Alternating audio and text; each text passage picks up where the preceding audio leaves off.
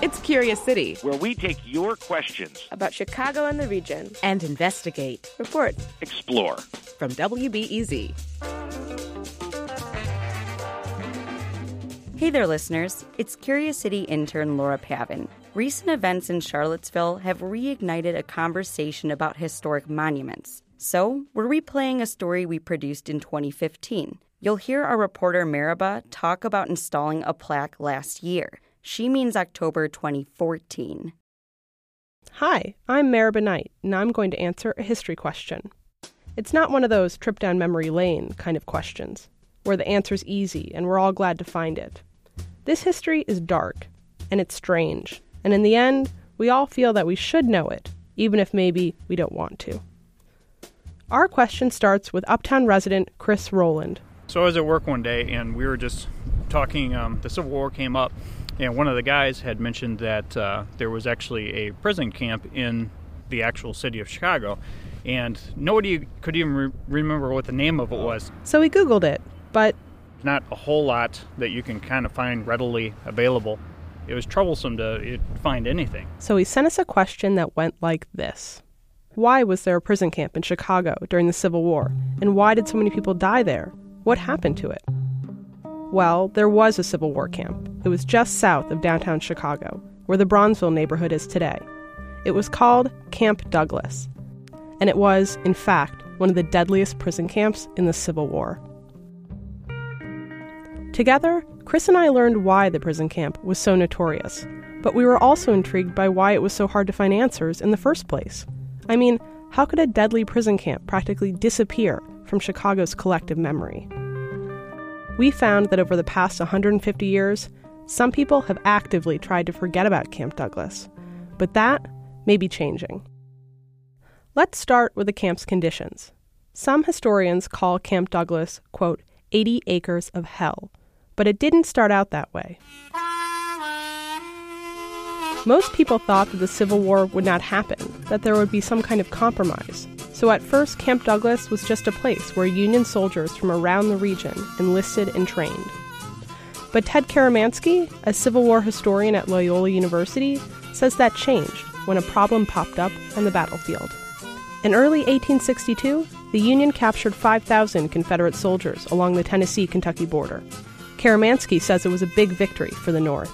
But they had all these prisoners. What are they going to do with them? There was no plan whatsoever. Until they remembered something. Well, we have these training camps, and most of the soldiers have been trained already, so why don't we send them up to the training camps? And they sent them to Camp Butler in Springfield, and they sent them up to Camp Douglas in Chicago. And to start off, prison life at Camp Douglas wasn't so bad. I mean, at first there was no difference between where the prisoners were and then where the few remaining soldiers who were being trained were. I mean, they barely even had any kind of a wall up. And so some of the prisoners would just wander off and say, hey, let's go downtown and get a drink. And gradually, the police would bring them back and say, hey, boys, stay here. But the war raged on, and Camp Douglas took on more prisoners. At its peak, roughly 12,000 soldiers were crammed into barracks meant to hold just 6,000 men.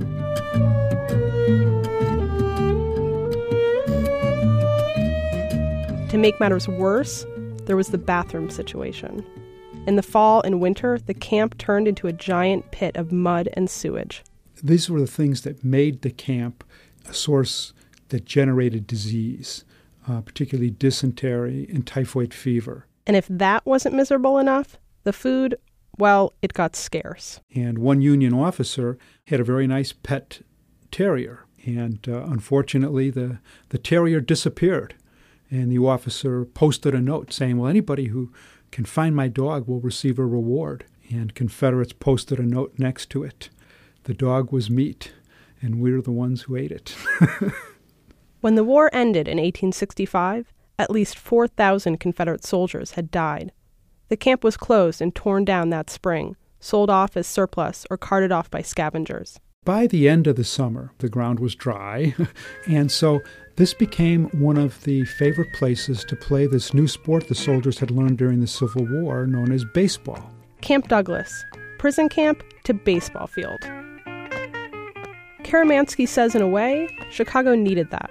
soldiers came back from the war, and they'd lost a lot of their youth. And playing baseball did help erase some of the memories of the war.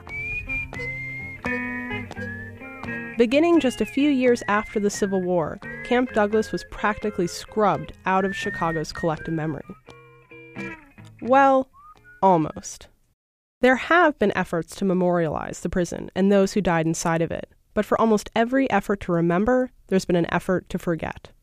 You can get a sense of this tug-of-war for yourself at a place about 5 miles from the former Camp Douglas.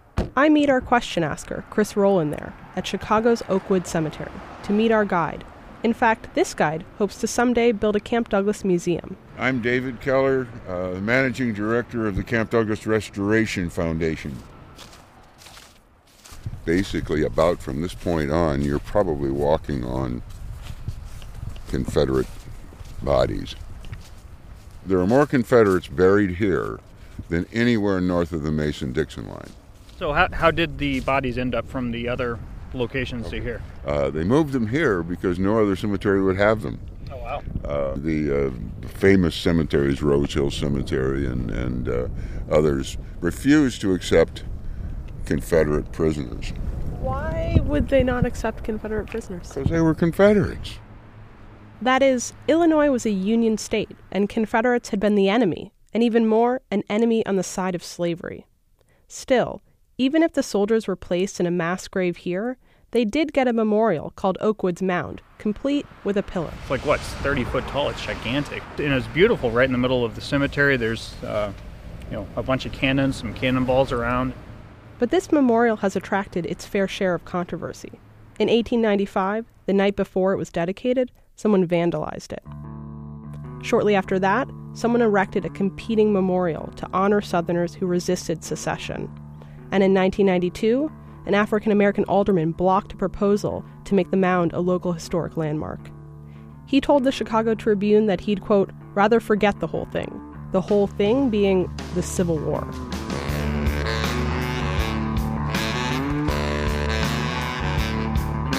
There's no doubt that the war's connection to slavery and race is one reason it's hard to find much local history about Camp Douglas, especially at the camp's former site in what became Bronzeville, a mostly African-American neighborhood. Take what happened with Ernie Griffin back in 1992.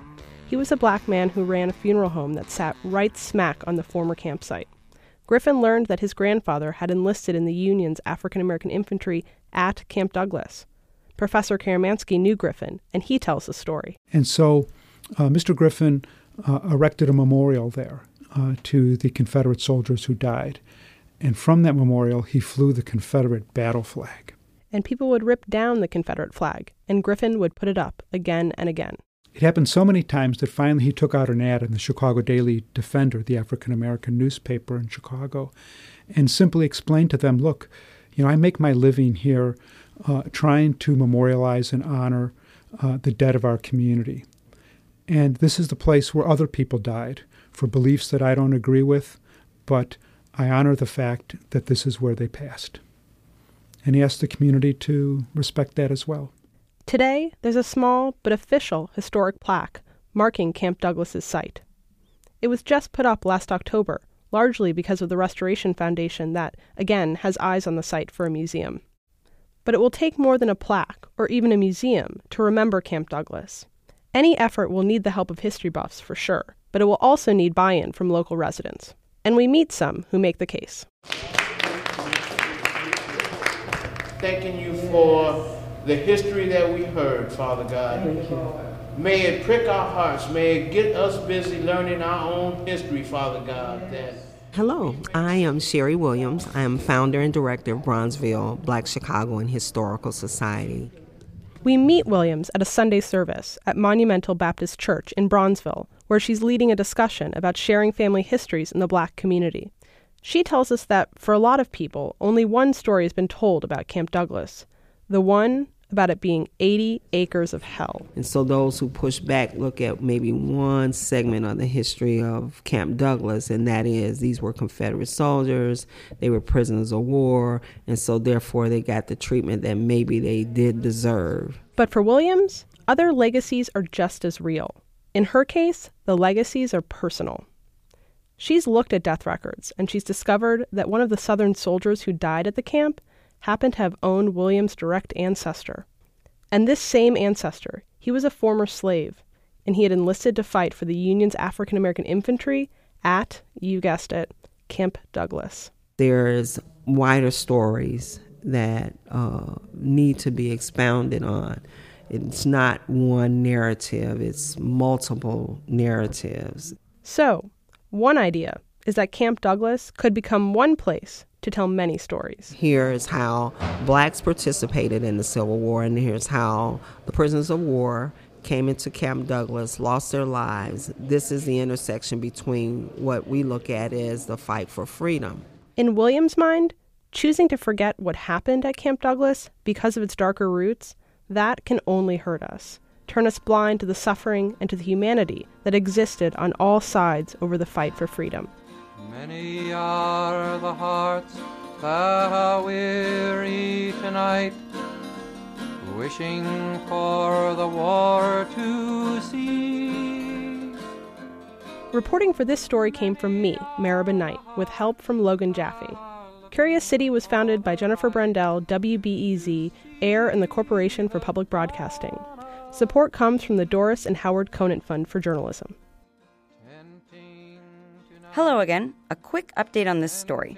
The Restoration Foundation says it's still looking for a location for its Camp Douglas Museum. Right now, they've got their eyes on a new site slightly north of the original prison camp. And while I have you here, I have another announcement. If you're a Cubs fan, you might want to skip the next 30 seconds. This is for White Sox fans. You may have heard we're working on a story about the history of the White Sox logo. You know, that diagonal Old English SOX. We've heard a lot of stories about people's memories of seeing that logo for the first time in 1990, including our favorite from Mark Dorr, who liked it so much as a 10-year-old kid, he got permission from the White Sox to modify his bedroom carpet in the style of the logo. So, we're collecting photos of White Sox logos in interesting or surprising places. Got a tattoo? We want to see it, assuming it's not inappropriate. Have you seen a White Sox hat or worn one someplace far from Chicago, like the Great Wall of China, Antarctica, outer space? Email your photos of White Sox logos in surprising locations or applications to curiouscity@wbez.org or message us on social media. We'll be collecting our favorites and may include them in our story. Thanks! Next time on Curious City, high school is awkward enough. Could you imagine if yours required you to swim in the nude? Chicago public high schools did for more than 50 years. But the rules didn't apply to everyone. The girls had swimsuits and we didn't. It didn't make much sense to us. Yep, only the boys had to swim nude. And if you are a boy, it gets worse. The water temperature was always very cold. That's next time on WBEZ's Curious City. At a time when information continues to come at us faster and faster, sometimes you need to hit pause and rewind. NPR's Throughline takes you back in time to the source of the news stories filling your feed. Find NPR's Throughline wherever you get your podcasts. Before we start the show, we here at Curious City want to let you in on a little-known fact about WBEZ. 89% of all our funding comes from community support, including contributions from curious listeners like you. If this program has changed how you see Chicago, please consider supporting this program at wbez.org/curious. Thank you.